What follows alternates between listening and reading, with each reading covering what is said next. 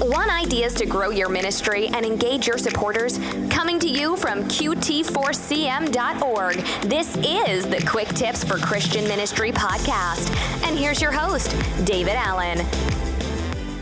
Several ministry workers asked for advice about trauma recovery and critical incident counseling.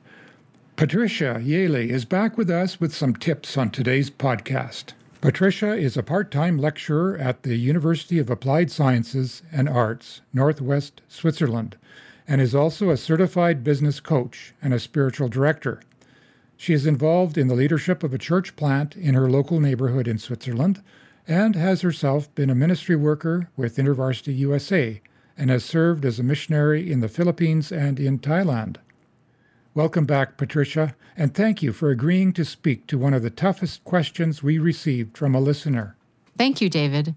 Today's question comes from a missionary in the field. One of our close missionary partner families were brutalized by thieves in their own home several years ago. I had to get them to hospital and then arrange for their evacuation home. Now I can't sleep through the night and constantly have nightmares. I can't seem to focus. My ministry is suffering. I know I'm suffering from emotional trauma. I'm an independent missionary on a small budget, so I don't have big mission organization with counseling support resources behind me. What is your advice?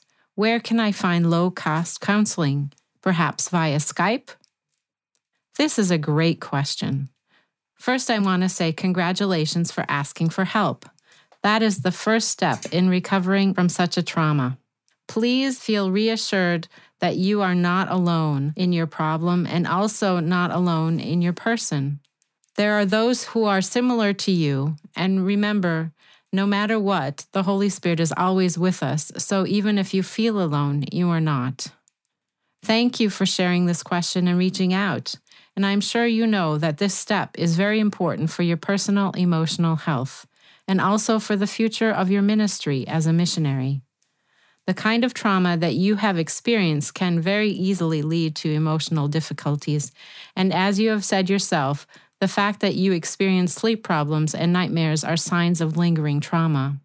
You yourself know that this previous experience needs to be reviewed together with a qualified helper so that you can live a healthy life and have success in your ministry. I appreciate your honesty about your problem. It is very important to be honest about where you are at, not only for yourself, but also for those who encircle you, for your team, for those whom you serve, and for those who support you in any other way. Now, I want to encourage you to be transparent for yourself and for others, to the glory of God. First and foremost, you should remember to be real about your emotions and your situation. It's biblical and a healthy way to deal with your life. Jesus never called us to hide our pain, and in fact, he modeled showing pain in several instances, culminating in the Garden of Gethsemane, where he actually sweat blood while in prayer about his upcoming passion. You as a missionary should model self-compassion and transparency to the people you are serving.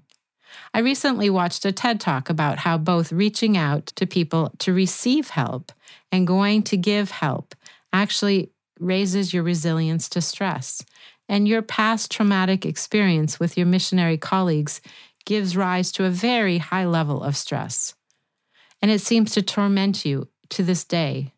So first, tell people it bothers you. Say it to yourself, to your colleagues, to those whom you minister to, and finally, to your greater circle of support and friendship. Your prayer and financial supporters should probably be made aware of your ongoing emotional trauma too, but only share as much as you feel comfortable sharing. I know that in some Christian circles, appearing strong is of an unhealthily high value, and that some people feel uncomfortable showing any sort of weakness because of this taboo. However, sharing with your financial supporters would maybe be quite helpful for you, so that financially you might be able to get more help. But finally, the decision is your call. And then you must challenge the false assumption that Christian must be made strong. But this is also up to you. To challenge this assumption that Christians must be strong, I would encourage you to think of the Apostle Paul, who from his own experiences wrote in 2 Corinthians 12:9 and 10, "But he," meaning God, "said to me, 'My grace is sufficient for you. My power is perfected in weakness. Therefore, I will boast all the more gladly in my weaknesses, so that the power of Christ may rest on me. That is why, for the sake of Christ, I delight in my weaknesses, in insults, in hardships, in persecutions, in difficulties. For when I am weak, then I am strong.'" Paul boasted in his weaknesses, so we can too. We should remember that we are all just weak vessels, but that God is made perfect in our weaknesses, so we can rest, assured that it is more than okay to be transparent with our problems. It is good. It's okay to have trauma-related issues, and it's okay to have other problems. It's part of living in this world, and it's normal. But it is our job to make sure we can have healthy lives. After all, in our ministry, what we give is ourselves. That means we need to remain close and honest with God. John Ortberg, quoting Dallas Willard in a conversation from John Ortberg's book, Soul Keeping, puts it this way: "The main thing you will give your congregation, i.e. the people you minister to, just like the main thing you will give to God, is the person you become.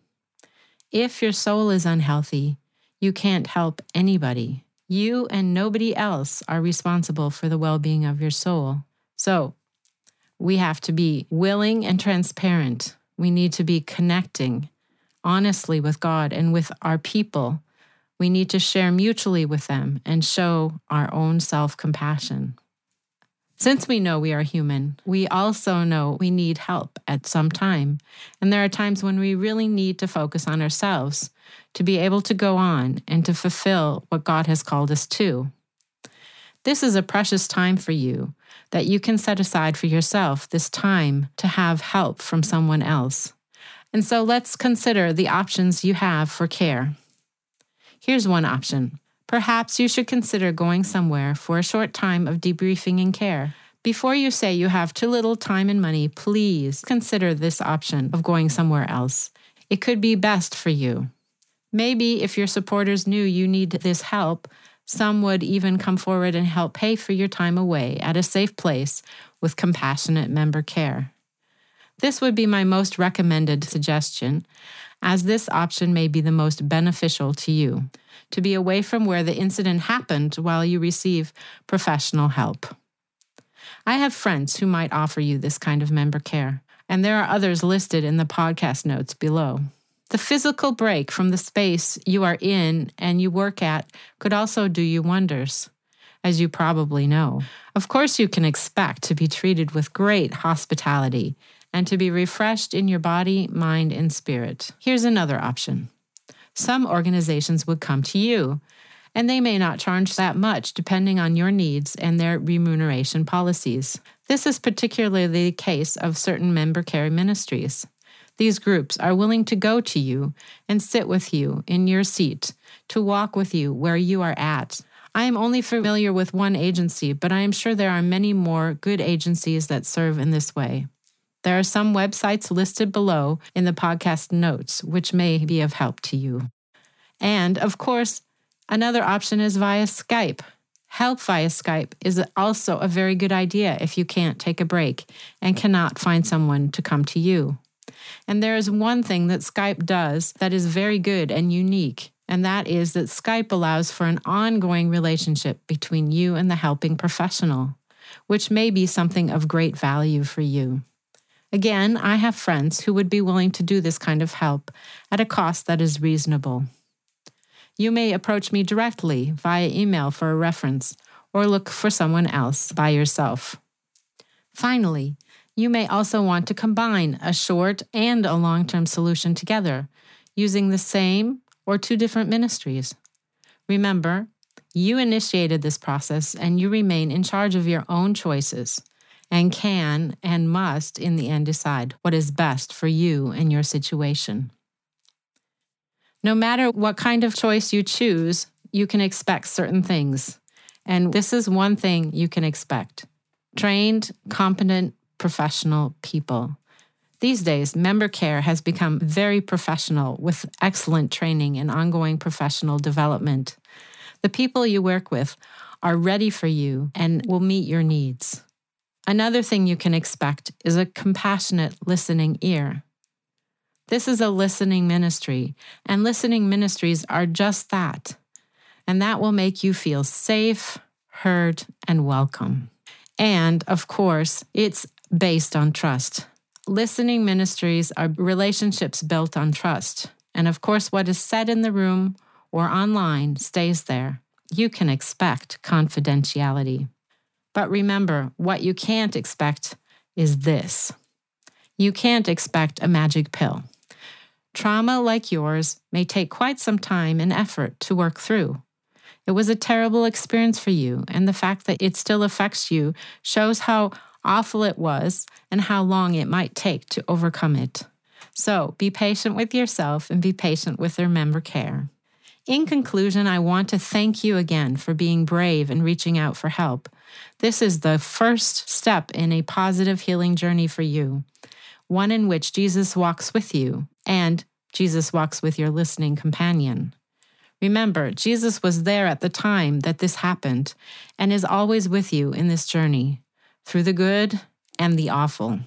Also, for other missionaries listening to this podcast, whatever may be troubling you, member care is always an option for you, and it might be your best solution. Until next time, remember that when we are weak, Jesus is made strong to the glory of God. Be blessed as you move forward. You have been listening to Patricia Jehle, a business and ministry coach based in Switzerland. She can be reached through her website at www.jehle-coaching.com. You can also get the links to Patricia's social media channels and web pages through our show notes at qt4cm.org. We would like to thank the sponsor of this podcast, the Great Commission Foundation. The Great Commission Foundation provides financial management, administrative services to ministries, and handles charity donation receipting and government compliance in both the United States and Canada. Thank you for listening to this episode of the Quick Tips for Christian Ministry podcast. We would value your feedback by taking our one-question survey. You'll find the link in our show notes at qt4cm.org. Until next time, be encouraged. God is with us. Serve with joy.